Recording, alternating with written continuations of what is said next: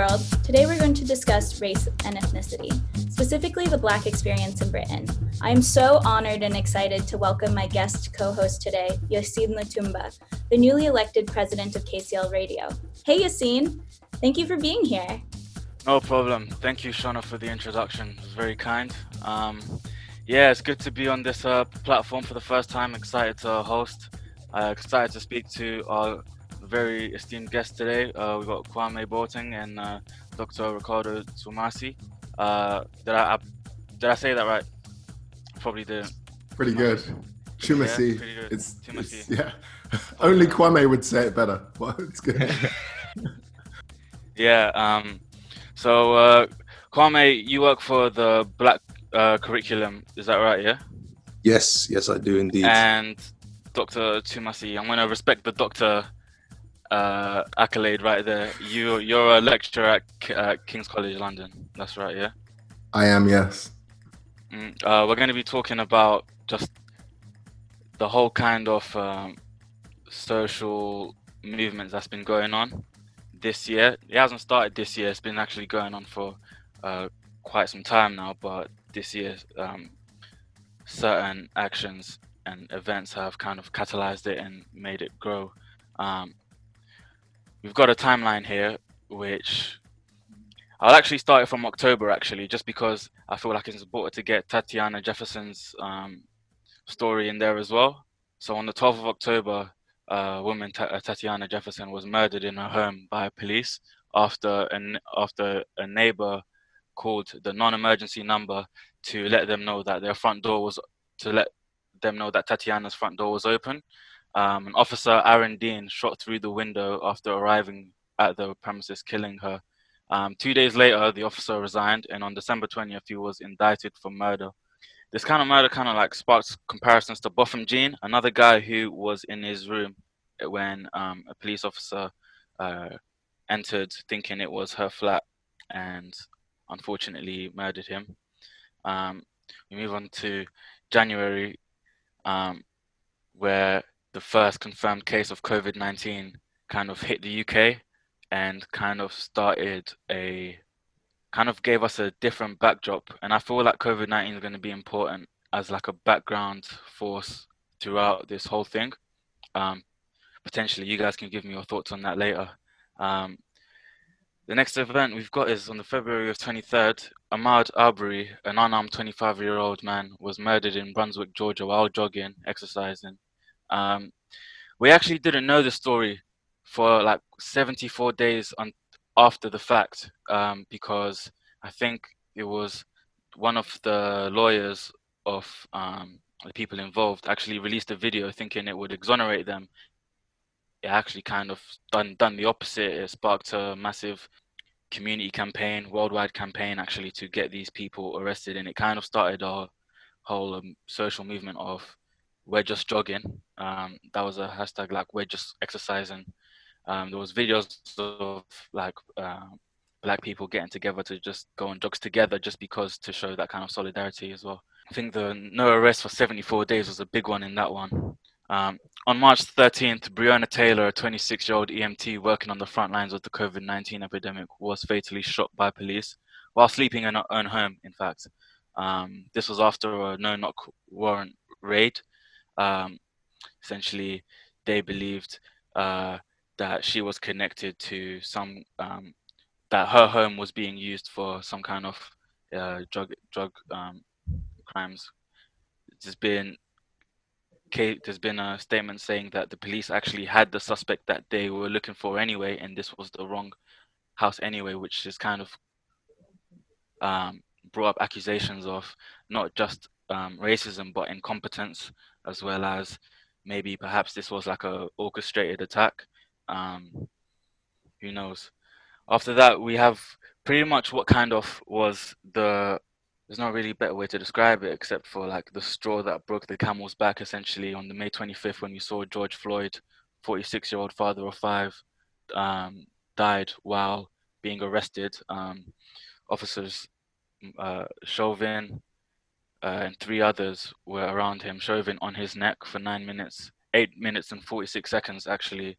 George Floyd would say "I can't breathe" multiple times throughout that 8 minutes and 46 seconds, leading to his sad passing.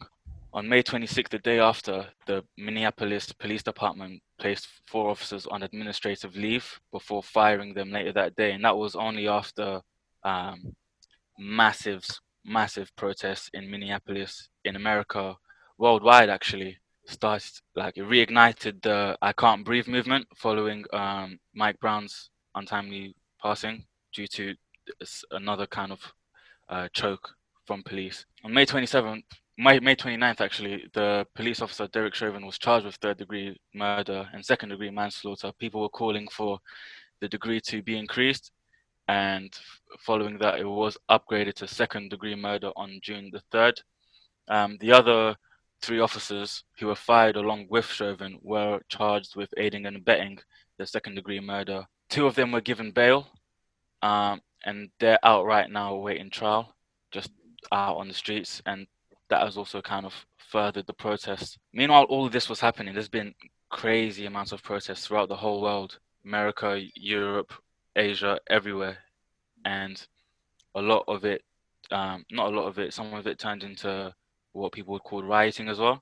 And following that, the Minneapolis, they actually disbanded, they worked to disband the police department. There was also a case of the state of Colorado removing qualified immunity from all police officers there. In London, on June 6th, there was a protest for everything that's been happening, alongside Belly Mujinga, who was a TfL worker who, after allegedly being spat on, died of coronavirus. Nothing was done, essentially. TfL said there was no wrongdoing. They couldn't see anything from, like, CCTV or something like that.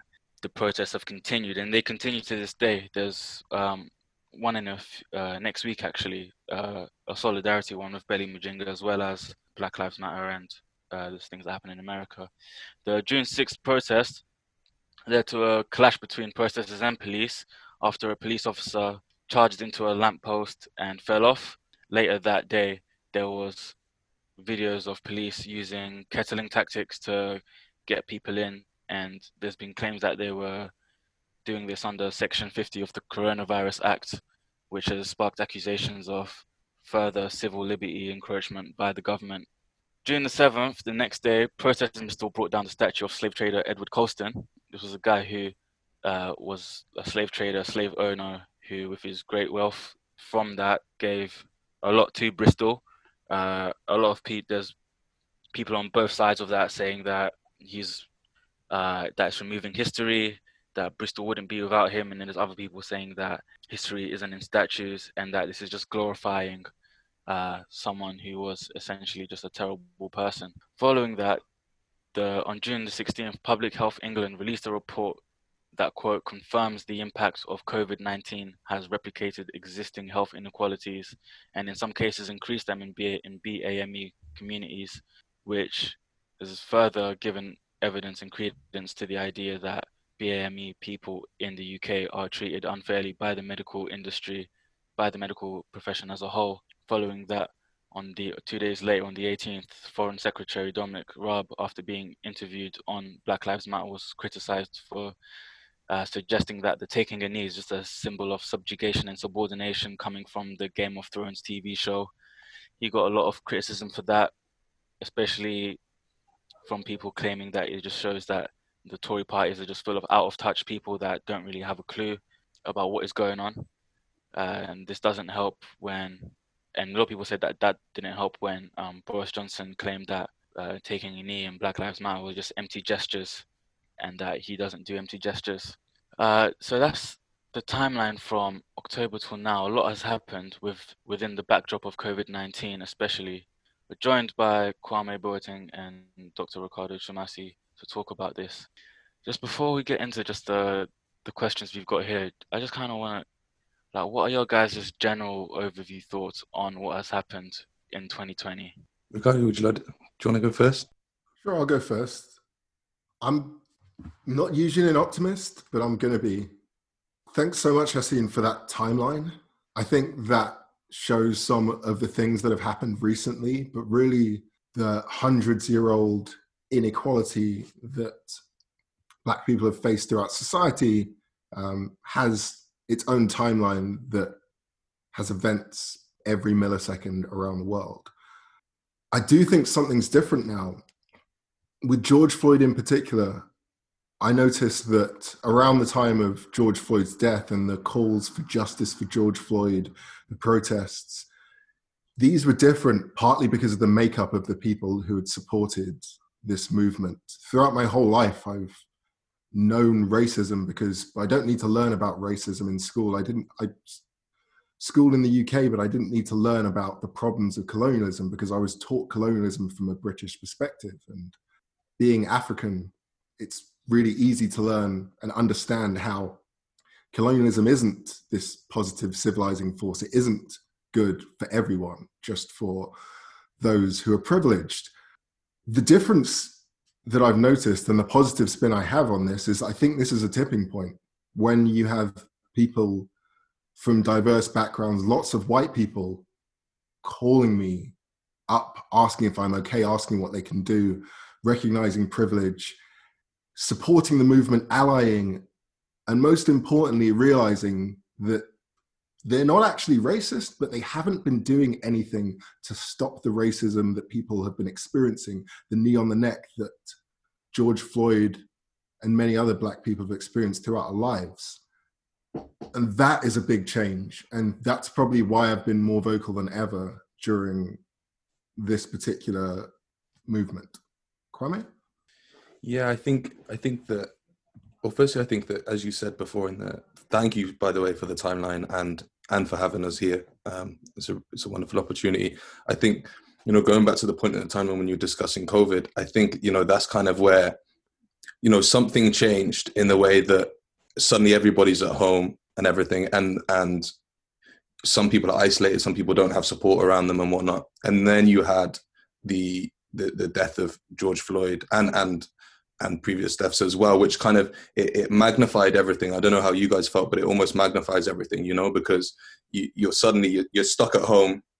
Yeah, you don't have support networks. Some people don't have support networks. And then on social media and all these other outlets, everything just blows up, and it's kind of like, I think everything has kind of climbed and climbed and climbed steadily, and just been stacked on top of one another. And it's been wonderful to see the global solidarity that's taken place with the Black Lives Matter movement. It's been amazing to see everything that's been happening, both like in the streets and online, and people like yourselves as well that are wanting to bring this up for a topic for debate. And as you said, Ricardo, I think that at least in schools, in terms of education, we're not taught a lot about colonialism, and we're taught about the role of British Empire, but it's from a very Eurocentric perspective, and I think that partially that's why there were so many debates centered around statues. Should they be removed? Shouldn't they be removed?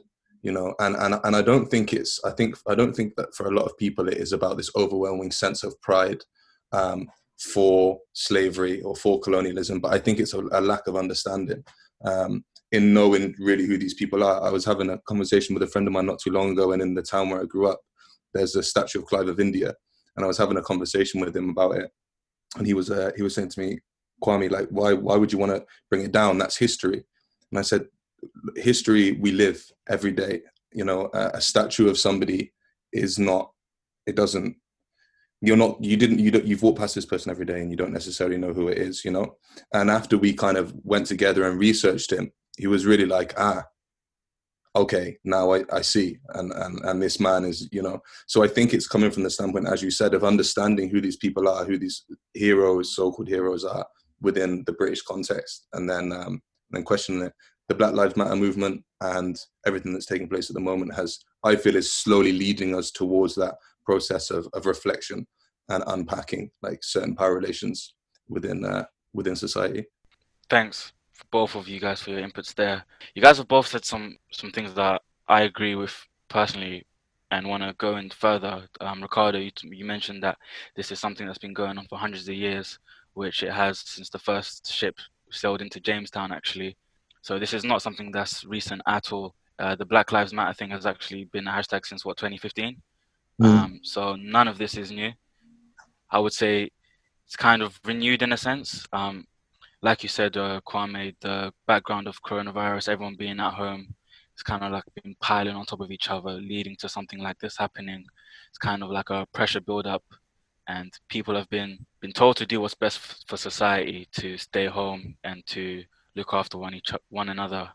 It's kind of like the society isn't protecting those people in return. I was watching one video by Trevor Noah, who was talking about the societal contract and how that's been broken in a sense. Essentially, his hypothesis was that a society is essentially just a contract between people saying, this is how we're going to live our lives, this is how things should happen. When if someone breaks the law, this is how it should happen. If there's an injustice, this is how it should happen. Yet in America, especially, and this happens all around the world, but especially in America and in the West, that the social contract doesn't apply the same way to Black people. And so they've seemed to be disillusioned by everything. And so I think that, coupled with the coronavirus epidemic, has led to this kind of like explosion in social justice movements, which I think is wonderful to see everyone just come together like that. Kwame, you mentioned people looking for kind of to take down statues and looking for this kind of change. How much do you think like the conversation has just been is going down a path of people looking for this kind of symbolic change, such as like taking down statues, putting out hashtags and this kind of stuff, instead of actually making actual change? That's an awesome question, man. Yeah, I think that these things, like the symbolic changes, the removal of statues, hashtags and stuff like this, in many ways, I think it's a lot easier than to reflect and make the necessary changes towards that anti-racist society. You know, I think it's extremely uncomfortable as well.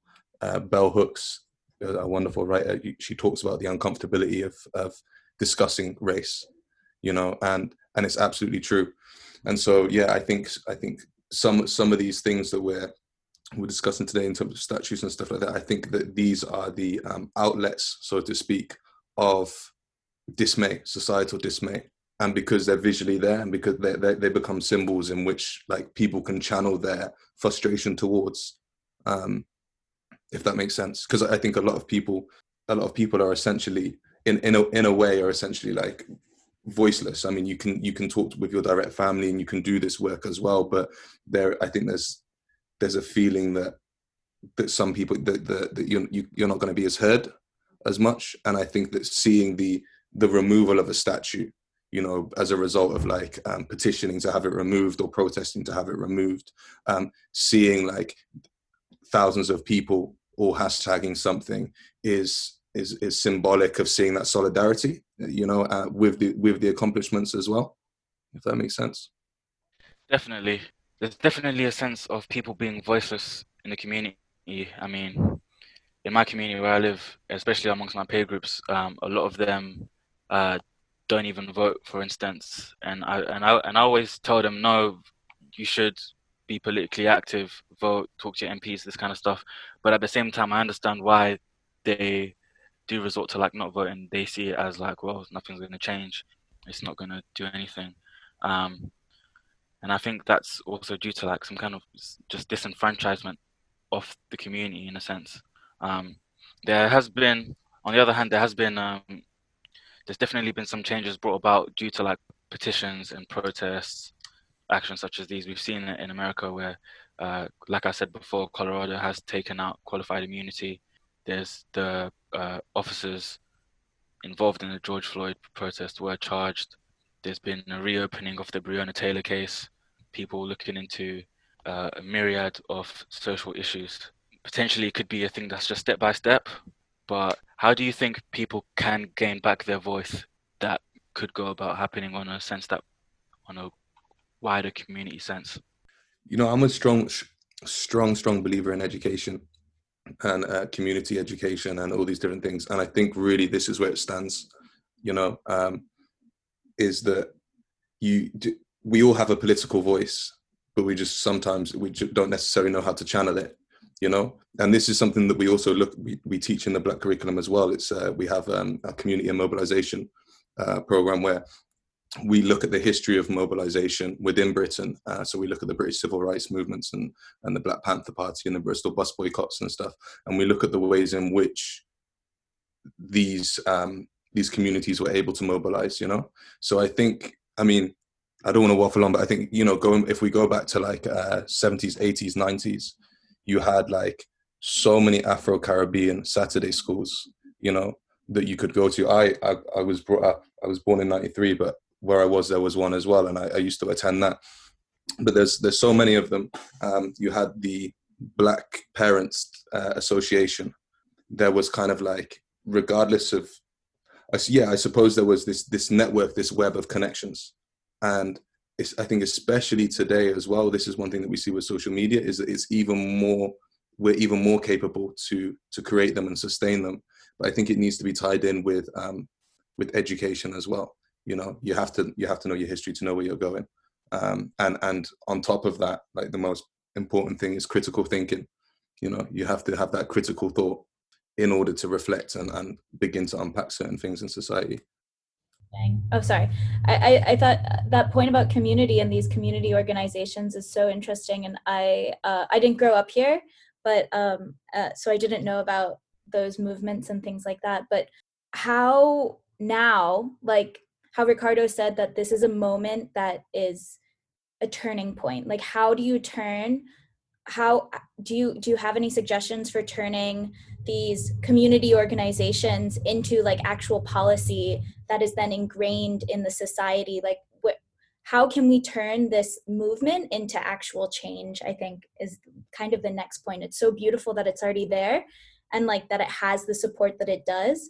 There's got to be something more. And then how, as an ally, as I'm sure so many others who are listening, how can we help in that process? I think it comes to sustainability. You know, you have to sustain something. You know, it's like a tree. You have to water the tree and for it to grow. You know what I'm saying? So yeah, sustainability and the process of reflection and action. You know, you have to look at your pathways. First of all, you have to identify what it is that you want to change. In this sense, with the Black curriculum, we're trying to get a curriculum reform in place. So we've identified what it is that we'd like to change, and we're just channeling the processes. Okay, this doesn't work.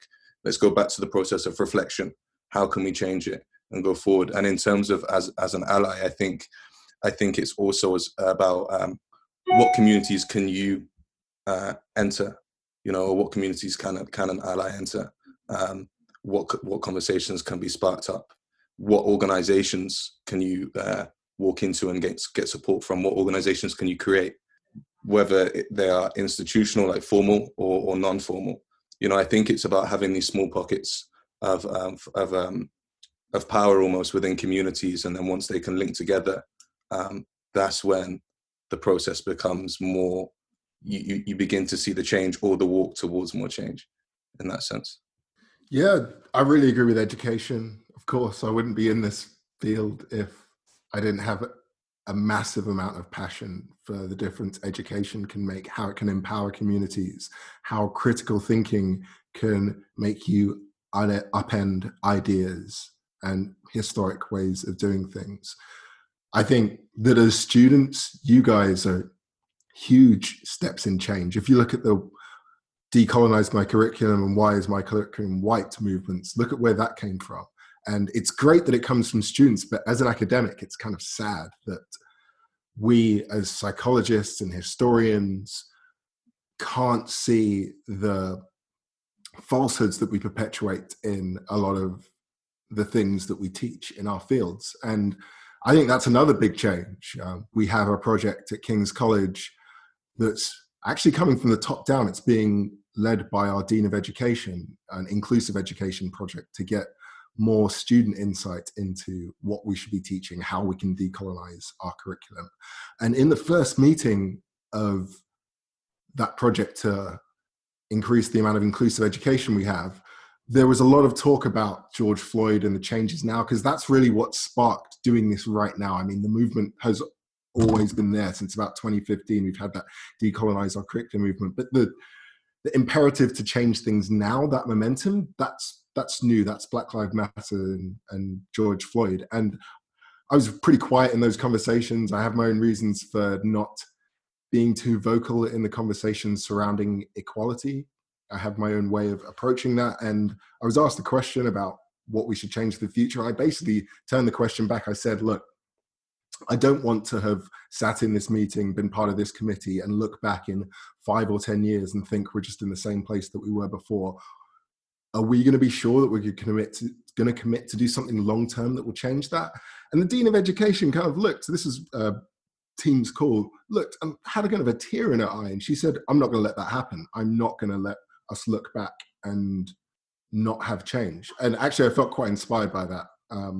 I think that there's a lot of momentum now, and we need to keep that going. That's all of our jobs, to make sure that we don't have a year like 2020 where we have to see the videos and the stories that we've been seeing for hundreds of years and have to have another movement. Instead, we should have continuous and radical change from now on.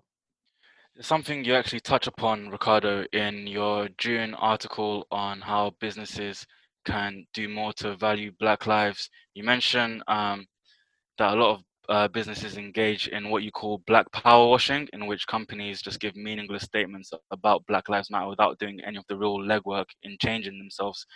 Do you think more companies should take on the approach that the Dean of Education for KSL has in just going for radical changes? And if so, why do you think these companies haven't been doing that? What is stopping them from being able to push that radical change? Yes, it's a really great question. I can use the example I kind of did in that article, which is really Kaepernick, 2015, the NFL. If you look at what happened to Kaepernick supporting Black Lives Matter, when in 2015, Black Lives Matter was a pretty niche movement. It probably had more support in basketball than it did American football. And he put his career on the line to support that. The NFL basically dropped him. I'm oversimplifying, but he hasn't worked in the NFL since because of his support for the Black Lives Matter movement. But Nike decided to back him, and they renewed his contract and they supported him. And they did that when that wasn't a popular thing to do. Generally, NFL fans weren't kneeling with Kaepernick. Generally, they were being more patriotic than more supportive of equality. What's happening now is the NFL is saying, actually, we're sorry, whoops, Kaepernick was right, because of the mass support for Black Lives Matter. I'm trying to be an optimist. I still see that as a positive. It's still positive change, but that isn't what organizations should do. Organizations should be more like Nike. They should be more like Reebok have been in the past. They should be more like Kaepernick. They should accept that, hey, doing the right thing takes a risk, and it isn't necessarily going to be popular with our fans. Fans are going to burn Nike clothes. People are going to burn Kaepernick jerseys. But in the end, it was actually a good business decision. Kaepernick jerseys sold really well. Nike have a diverse fan base and they did well out of it. But businesses should try and do things for an ethical and right and moral reason. And you can only really get that when you change your key business performance indicators away from the financial, more towards ethics, social responsibility, decolonizing, all of these other ways that you can mark progress. Definitely. I think companies being more radical and having people's backs like Nike is definitely can be a catalyst for change. Especially Kaepernick, right after that campaign, he had a run where I think it was like a 10 million, it was something like a 10 million campaign run where he was fundraising and matching whatever people donated. So he would ask celebrities like people like Jay-Z and this and that for like a lot of funding. He would match it, and I think he raised above 10 million for that, for the Black Lives Matter movement. There's been talks of people setting up kind of like black schools, kind of like, I'm not sure if you guys know, but LeBron James has a school in America for underprivileged kids. Stormzy has a scholarship for black kids for Cambridge and Oxford. This kind of stuff ties into what you were saying, both of you were saying before about education being the main key, especially how you said earlier, Ricardo, about I think about education being a way for people to connect to each other. There's a lot of opportunities that come from just because you met someone that was an alumnus at the same school as you. I was reading this article by the tourism minister in Ghana, Barbara. I'm going to butcher this last name, so I probably won't say it. She echoed the Ghanaian government's message to African Americans to, and I quote, "Come home. We have our arms wide open, ready to welcome you home." This is after the 2020 Black Lives Matter movement. A lot of people have said that the West is essentially like a lost cause, and we should just go back to Africa. I know you said, Ricardo, you're a optimist, and this is a question to both of you, but what do you think of that? Do you think that there is kind of value in that statement that the West is a lost cause? Should Black people from across the world go back to the continent? I was watching something the other day, and it was a really interesting point that this person made, because that same question was put to them, and they were like, they said the question isn't should we return home, but it's that what do you have to offer to Africa, and do you need to be in Africa to do that? Because let's not forget, Africa is a densely populated continent. It has one of the youngest populations on the planet. I think, one of the youngest populations on the planet. And in a lot of places, there is a lot of hardship when it comes to getting work. I know in Ghana, it's very difficult to get jobs. Sometimes you will have people that are coming from the UK or from the States. They will get a job and they'll be paid 3 times the salary as a local person will. So we have to think about how it is. If we're going, if I'm going to move to Ghana, what are the reasons for it? How might I be potentially actually damaging something or damaging a system there rather than helping it, if that makes sense? Because I think it's China in terms of remittances, they double the people that the Chinese diaspora essentially double the economic income for China as a whole. It's a very powerful thing. So I think, we're all an African diaspora, and it's not so much as should we also return to, but also how can we help build it from where we are, and and then think about moving. But who might you be displacing in the process of moving back as well? That's not to say I'm for or against, but I just thought it was a very interesting stance on it. Yeah, I could probably talk about this in a whole lecture, and I could start from Marcus Garvey and the Black Star Line and move all the way forward. But a simple version of my view on this is the world is our home. The UK for Black British people is our home. And there are things that we can do to help Black people all around the world, irrespective of the location we're in. Taking America as an example, as that's where the Black Star Line and Marcus Garvey's ideas that kind of support what you're describing. Sadly, the KKK's ideas support that as well. Where those ideas came from is because things have been, probably still are, so bad that people feel like they have no other choice. But therein lies the problem. We shouldn't be running away from an experience somewhere. We should be trying to make it better in as many locations as possible. There are things that we can do in the UK if we're all part of a really elitist academic institution. But there are things that we can do to break down the access to that elitist institution, to increase the number of Black undergraduate, masters, then PhD students, then ideally lecturers, professors, and hopefully one day Black VCs leading UK universities. But there are things we can do from both within and outside, and we're within, so let's focus on the things that we can do within. Yeah, I think I agree with a lot of the points you've both raised. I was on the DLR a few weeks ago. I live in Lewisham, and I go to Whitechapel a lot to work. And I met one Jamaican brother on the DLR who claimed to come here during the Windrush era and actually helped build up Canary Wharf to what it is, like construction. There is a lot of things in Britain, especially London, that are only possible because of the labor from West Indians and Africans that have come here to work. So I agree with you there that this is our home and that we've built a lot here. I also agree with you, Kwame, that remittances are a powerful tool. I know in a lot of developing economies that is like one of the main drivers of GDP. And I think looking for ways to do that is interesting as well. There's a company I used to intern for called The Charles, whose mission statement is to raise up brands in Africa to be on the global stage. Essentially, he asked me a question like, what kind of global African brands do I know? And I didn't have any apart from like Afro Nation, which is just like a festival held in Portugal and Ghana.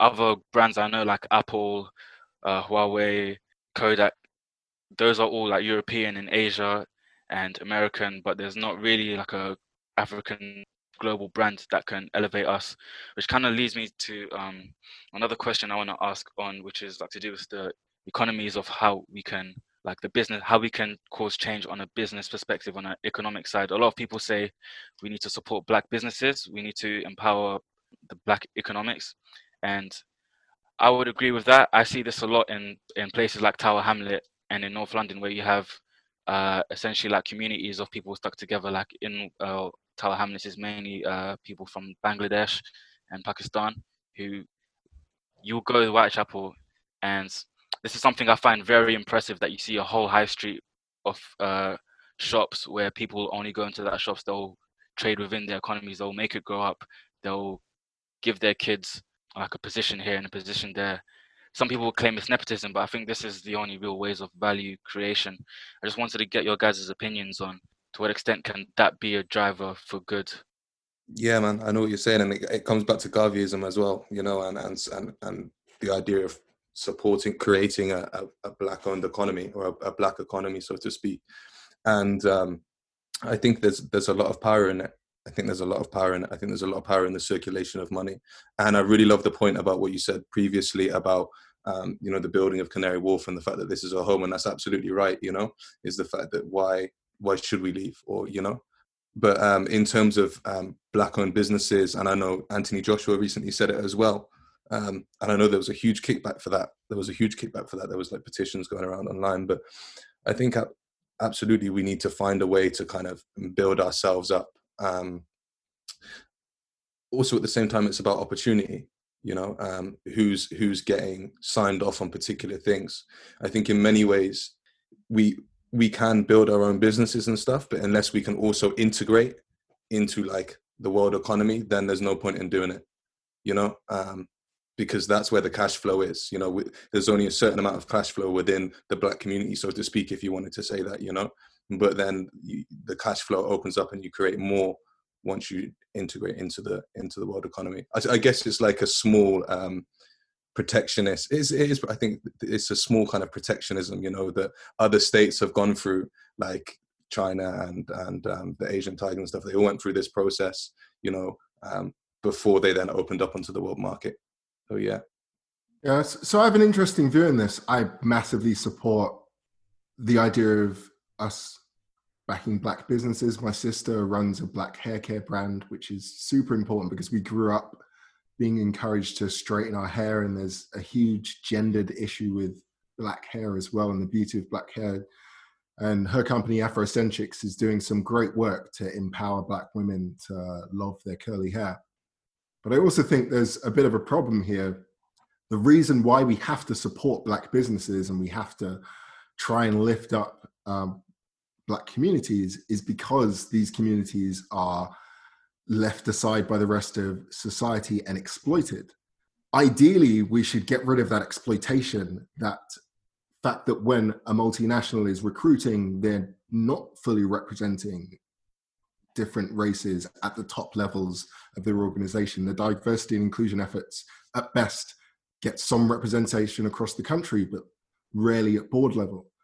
Those are the problems that we should focus on, I think, more than it would be great to have really powerful multinational Black companies. Sadly, that not enough of these exist. But what would be even better is, instead of having companies that back different communities competing against each other, having all companies representing human diversity equally. I don't want a Black version of Unilever. I want Unilever to be as representative as the world that it sells products to. I think that's bang on. That's absolutely bang on. And I suppose, in a way, as you were saying with your sister's hairline, you know, these things, there is a very much, by supporting Black businesses, what you're allowing for is things that become the norm to change. So, as a result of that, you can walk into a hair aisle and see hair products for yourself, and all these things. And that's where I suppose the innovation comes in. And then at the same time, yeah, absolutely, there's accountability for big corporations and institutions as well, to so that we don't have to rival them and take it on. I think that, yeah, there needs to be diversification and an opening up of things, as well as that innovation, so that we can see ourselves reflected in the businesses around us as well, and see businesses that we own that cater directly to us. Yeah, you guys have both said some good points on that, especially about the diversification of the already multinational global brands we already have. Obviously, economics is kind of just says that the more consolidated things are, the better the economies of scale is going to be. Having lots of different companies competing for the same thing could lead to some inefficiencies in that kind of regard. There's also the business case that just having a diverse leadership team will just lead to better business results, because you're not overlooking things. Yeah. How do you guys feel about the BAME acronym? Do you think that kind of works to mask the exploitation that only specifically affects Black communities, or do you think it can be like a force for betterment of all ethnic minorities affected by Western colonialism historically? What do you guys think about that? I'm going to give my point really briefly. I think we shouldn't spend too long focusing on things like, what do we call it? What is it named? Because it's going to change over time. Honestly, to me, BAME or BME just means non-white. It means underprivileged. Doesn't matter what word you use to describe this thing. We're talking generally about the people who aren't in the privileged group. So I don't think people should get stressed by or spend too long focusing on these things. Over time, the words that we use to describe these things are going to change. Yeah, I agree. I think the words they slowly change. Even the terms people of color, Black and people of color, and all these things, it changes historically through time. I do think the one thing with, if we're talking statistically, I think the one thing with Black and ethnic minority ethnics, I think it can mask certain statistics in terms of like structural violence that's at play. I think maybe it means that you have to then research it a little further and push in. So, for example, you were talking about the COVID pandemic, and by the mortality rates by ethnicity. And I know that the Black males and females were 4 times more likely to die. Bangladeshi, where I think it was about Bangladeshi male and females were, I think, 2 times more likely to die. Now they're all encapsulated into the BAME statistics, right? But when you go deeper, it splits off and you can see that information. But what's interesting as well is that it says in terms of income equality, that 40% of the population, 40% are BAME, and 40% of the working poor are from a BAME background, right? However, it's the Bangladeshi community that make up a large proportion of that, which I found very, very interesting. Even when I was looking into it, I was expecting it to be the Black community, so to speak, right? Especially in terms of the correlation with COVID deaths, but it wasn't. So I think it can stuff like this, and I suppose statistics does this in general, but obscure kind of important things that we need to know if we want to rectify certain issues. So from an academic standpoint, in terms of researching and putting in policies and stuff like that, I think the terminology, or the way in which we use the terminology, how far we're willing to engage and seek the truth from these acronyms can be kind of not changed, but not changed, but I think maybe we have to have a willingness to try and find truth a little bit more and not blanket these things altogether in that sense. Yeah, I think there's some value in what you've both said. You, Ricardo, about the name not mattering, as it will always change. It used to be colored peoples, it used to be Negroes, and it used to be colored, it's always changed. Especially what you said, Kwame, about statistics being the kind of like the muddiness of the statistics after like grouping everything together. There's a really great saying that says you can give someone one statistics and they can come up with 2 conclusions based off that, and it all depends on like what you choose to see and what you choose to not see. So I think that's a very nuanced topic there. About the name always changing and this kind of stuff happen, I've been noticing this a lot, especially people on social media complaining about All Lives Matter, Black Lives Matter, Black Trans Lives Matter, All Black Lives Matter. The name of that changing so much as well that it's kind of become a point for discussion and argumentation instead of the actual deeper meaning behind what those means. Regarding All Black Lives Matter and specifically within the Black community, how do you think we can work to become more intersectional? I know that I'm not sure what it's like with Black British or Caribbean Blacks, but I know that in Africa, especially where I'm from, I've got a Congolese background, and Congolese people are very, very conservative. I know if I was to talk to my grandma or my grandpa about, like, say, LGBT, they would not want to hear it and that kind of stuff. How do you think we can reach up, like, people that hold this kind of, like, more conservative mindsets to try and make them see the value in all Black lives? Or do you think a lot of people have been using this stuff as like a derailment tactic as well to try and get infighting within the Black community? Do you think that's a derailment tactic, or do you think there's value in having these discussions within our community? I think we need to group together. This is about equality, and intersectionality should be the first thing that we think of when it comes to equality. Black Lives Matter as a name, or whatever we call our equality movement, should be about equal treatment for everyone. The same philosophical logic that says, hey, when you meet or pull over, if you happen to, or search a white person, treat them in the same way that you would search or pull over a Black person. That same logic can be applied to gender, can be applied to sexuality, age, race. We need to combine all these different aspects of equality because it's the same logic. If we, as the Black community, don't support Black trans lives, Black LGBTQI, however, there's another acronym problem in the gay community.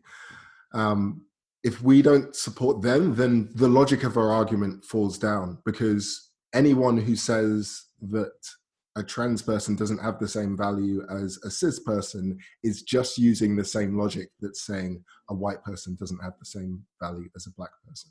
Yeah, I massively agree. I think that we need to, the need for intersectionality is a must. And wherever possible, we need to be kind of having these conversations to move towards like more of an equal understanding of equality, within the Black community. I know that there's been some discussions around, there's been separate movements for the Black Lives Matter protest, trans Black Lives Matter movements and stuff like this. And I have to say, I think also it's kind of a reaction of something. I know that Black Lives Matter, they now include trans lives within their kind of mission statement and stuff, but we also have to ask the question, if Black trans individuals want to go out and protest on their own, absolutely. Pride started off as a trans issue, and then it turned into a different issue. Do you know what I'm saying? And here you have Black pride and white pride, and I think it's about finding. We talk a lot about space. I think it's about finding the comfortability in the space. For the time being, if these things aren't like, they can't go together, I think then it's our duty to have these conversations with people again. I mean, I'm not going to lie. I think if I was speaking with my dad or my family, like, it's going to be extremely hard. Do you know what I'm saying? To have these conversations, and I completely agree with what you're saying. But I suppose, as I said, it's about speaking with individuals, and where you can, you can't change everyone's mind on these things. Sometimes, what's the saying? You can't bend an old tree. You know what I'm saying? And sometimes that is the case, but wherever possible, it's about having these conversations. There's a little technique that I tend to use. I tend to try and talk to people about inequalities relating to them. So if I'm talking to someone female about inequality, I'll talk about the Me Too movement. I'll talk about gender pay gap, the gendered inequalities. If I'm talking to someone queer, I'll talk about the inequalities from the LGBTQI community. If I'm talking to someone older, I'll talk about age inequalities.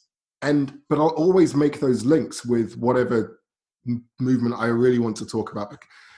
We really need to understand that all of these inequalities are interlinked, and there's another level of complexity that there'll be more movements that deserve equality in future. I think personally, two aspects of human difference that we don't really include in equality, but probably should, are connected to appearance and connected to weight. I think in future, I can't imagine in 20 or 50 years, we don't have these included in our Equality Acts, that you won't be able to discriminate against someone because they're over or underweight. But sadly, we can. We should be thinking forward to, okay, what's the next aspect of inequality? Because these things are so combined. If you think about the Black female experience, the Black Muslim experience, intersectionality is so important in how, especially socioeconomically as well, in how we experience inequalities. Mm-hmm. And I would just say very quickly as well, I think it's also up to society and media and major cultural outlets as well. You know, there's only so much that we can do. And we're now, like, thankfully, we're coming into a time where we're seeing different things at play, and these conversations are opening up. But I think it does take time. You know, I think it does take time. But the cultural outlets around us, I think they also need to kind of get on board in changing, because where do we get most of our information from now? Where do we learn about the world around us? You know, it's through the television, or it's through the computer and stuff like that. And you can try and be as vocal about anything as possible, but if there's somebody constantly whispering in somebody's ear telling you that you're lying, you know what I'm saying, then it's going to be really hard to sway that person. So I think the responsibility and accountability also lies in media outlets, in, again, like schools and this kind of thing, that the social institutions that socialize the next generations and the generations before, you know. So again, it's been very valuable things said there. I've taken some notes on some things that you said, especially about the aspects of inequality, different inequalities that may crop up in the future that we may have an idea of, but they're not big topics, such as weight and appearance and this kind of thing. I know that this is already a big problem, especially in the health industry, where doctors will oftentimes dismiss a lot of overweight people's concern as just saying, like, lower your weight, which may or may not be valuable advice, but it doesn't really address the concerns that that patient had.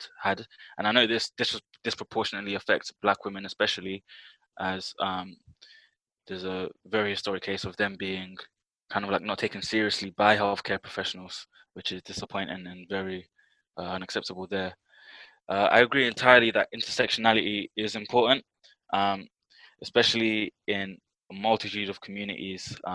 Like me, myself, I'm a Black Muslim, and I know that in Islam, there's this idea of one ummah, which is like one community for everyone to be in. There's one community, is not this separated stuff.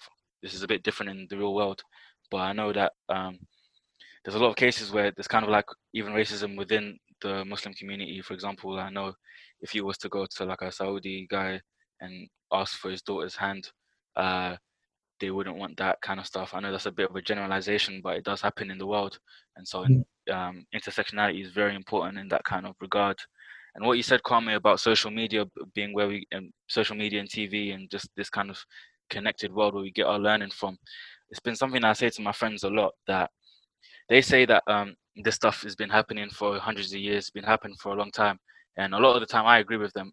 And I also mentioned that the only thing that's different about our era is the instant communication that the internet kind of affords people. People before the internet, of course, there was like a global. There's always been the world has always been connected since the time of the Silk Road. You know, there's always been people who know about each other's culture, but it's not to this extent where like a kid born in Kazakhstan can learn about.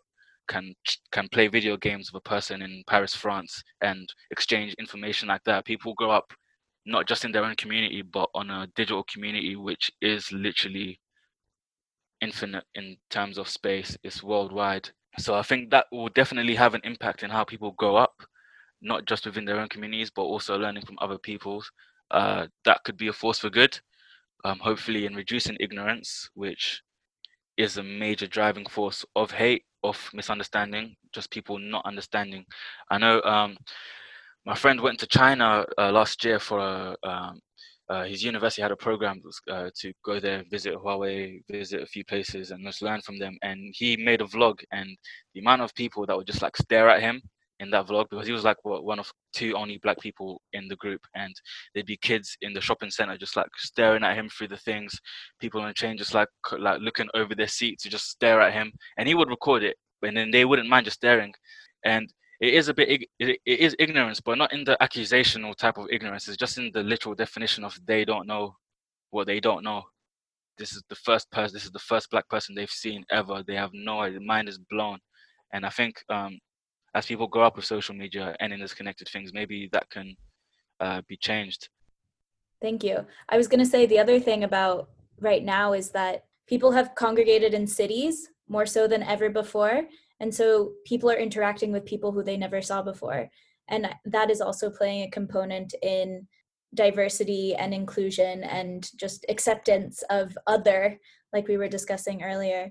So I thought that was really important. And then obviously the global community space of social media and things like that. So speaking on that, is there a way that we can harness this moment and social media and everything like that to create these changes that you guys have been discussing?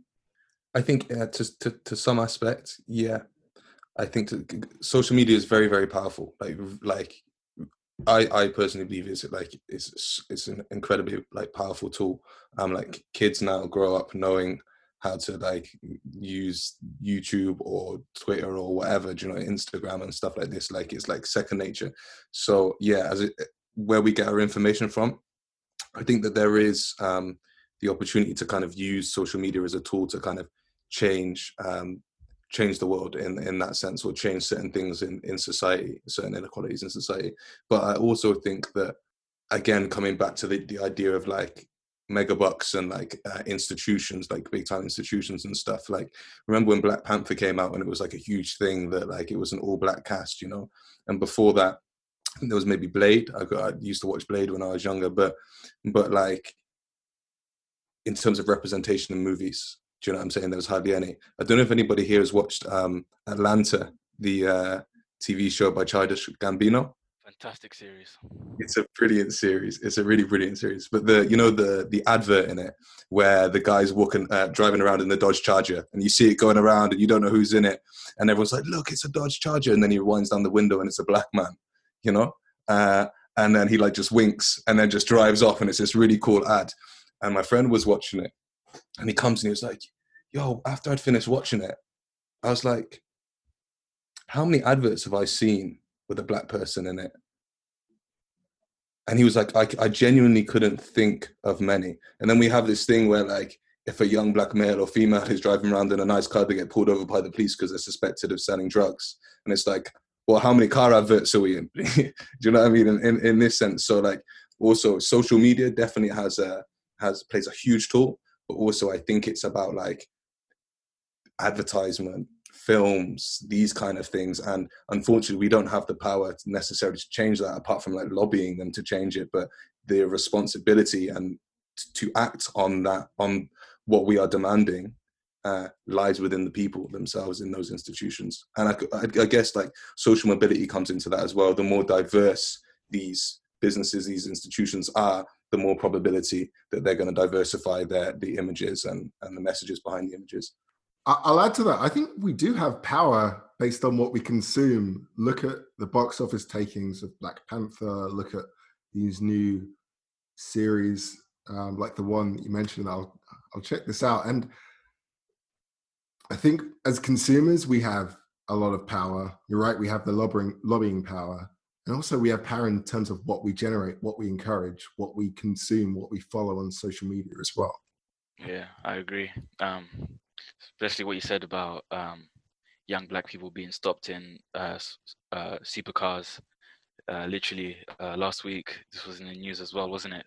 Bianca Williams and her partner stopped by London Met for driving in a very nice car in a very nice area. Handcuffed, kid taken, very traumatic incident for them.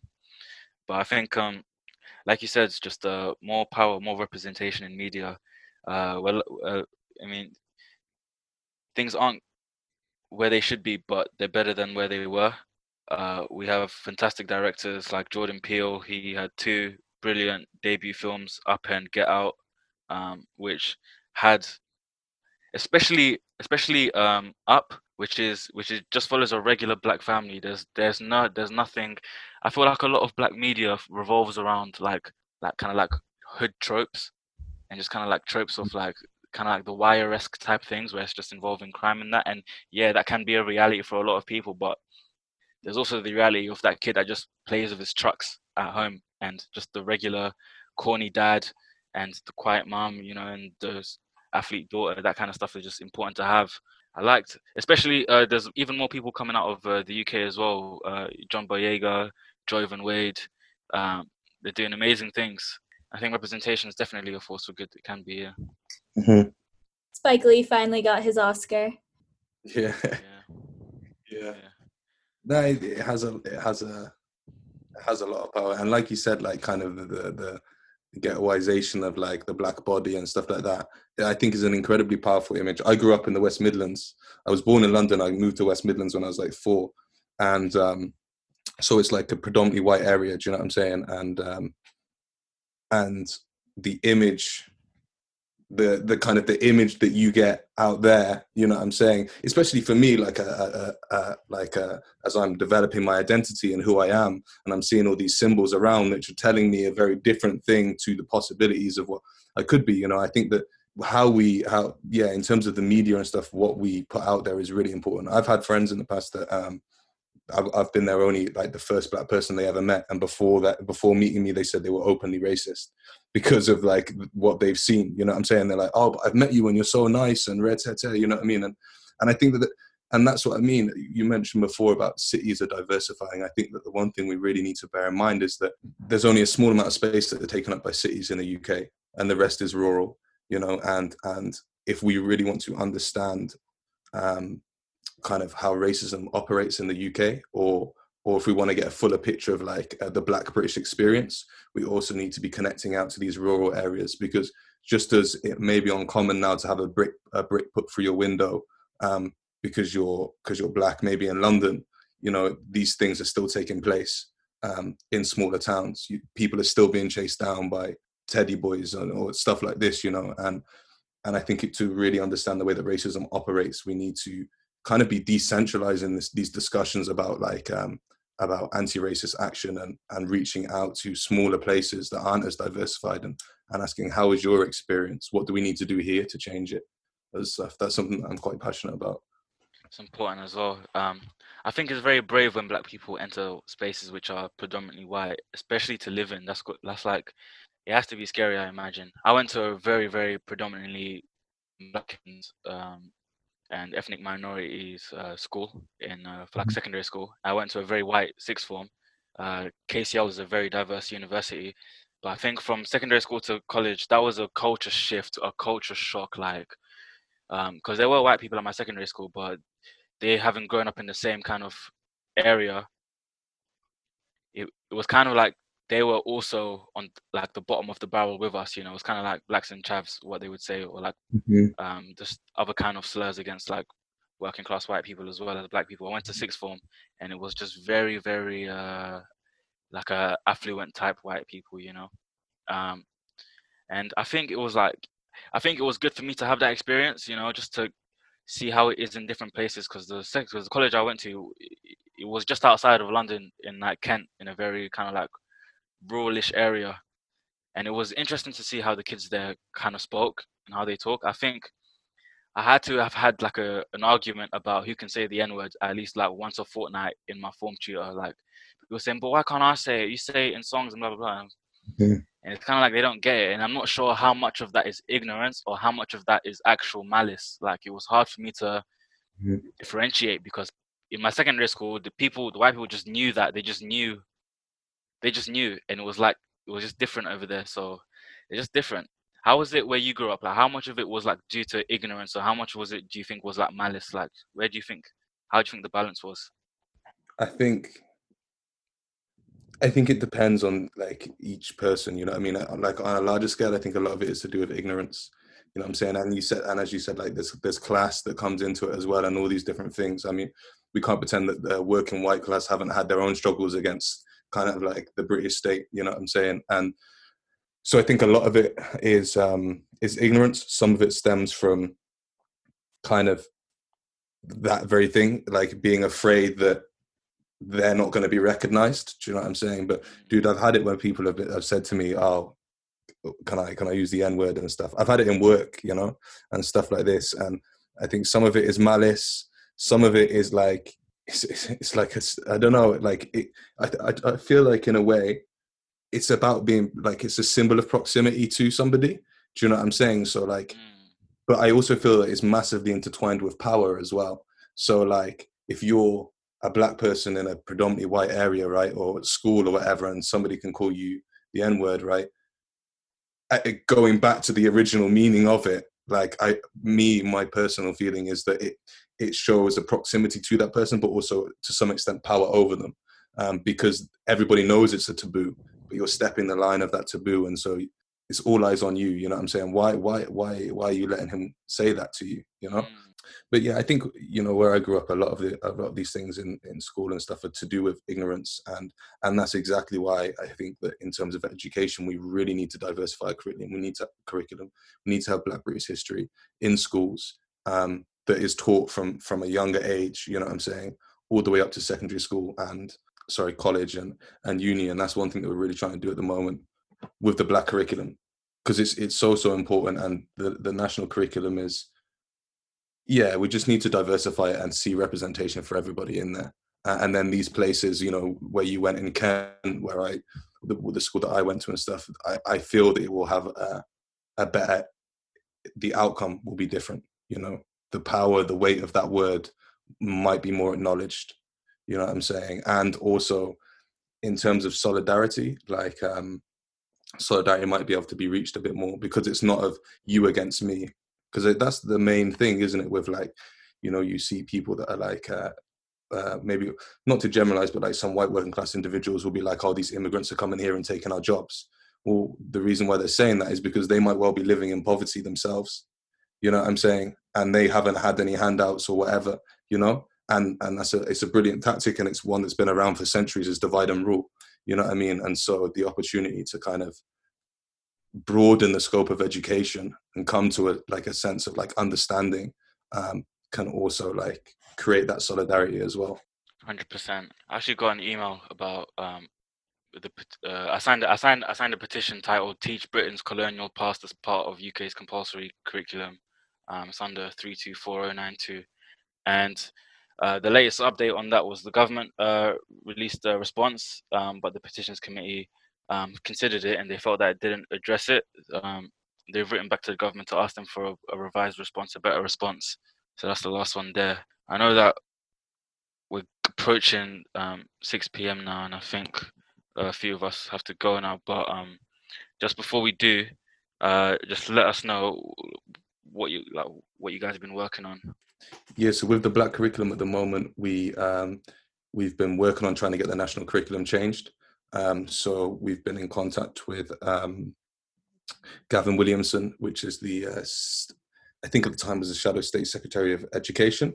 And we essentially were trying to get a meeting with him, and we put in some suggestions for a curriculum reform that, as we said, kind of reorientates like the curriculum to look at Black British history, but also incorporate it in British history, because it's not just Black British history. You know, this is the history of empire, this is the history of Britain. And as you said, in terms of the Canary Wharf and all of the things that have been contributed to the UK as a result of the Windrush generation and migration and stuff, even down to linguistically, like how language has changed as a result of this migration, like it's incredible. But so we're trying to get the curriculum changed.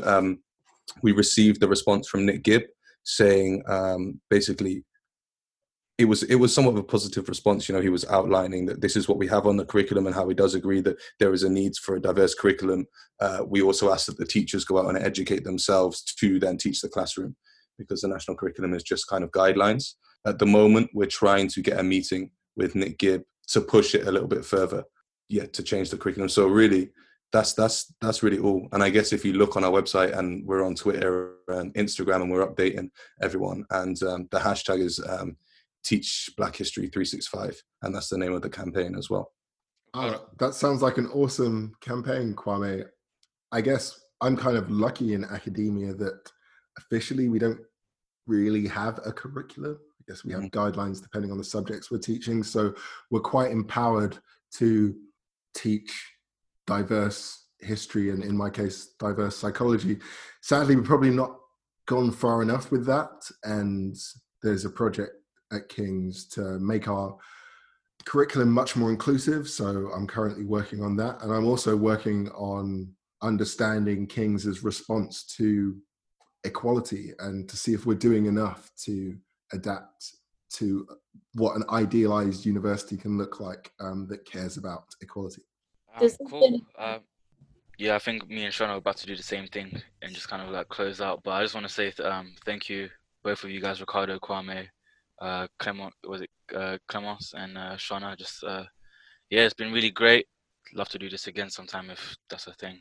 But yeah, of course. Thank you so much for having us on this show. It's been really nice to talk about these things, and it's great that you guys care so much. It's nice to feel all the passion in the call. Yeah, thank you so much. It's been incredible. Really good conversations. Ricardo, it would have been really interesting to hear a bit more of from your like in terms of psychology as well. And because I think that's an area, as you were saying, that really needs to be looked into. And there's something like from the little bit that I've seen, there's some quite incredible things coming out and theories being put out there. But thank you so much for today, guys. It was really wonderful. Thanks, Kwame. You covered a lot of psychology and the things you were saying. You just might not have thrown the theoretical names out there. So yeah, let's maybe have another conversation and we'll bring a bit more theories to it. Thank you guys so much. This was incredible. Beyond.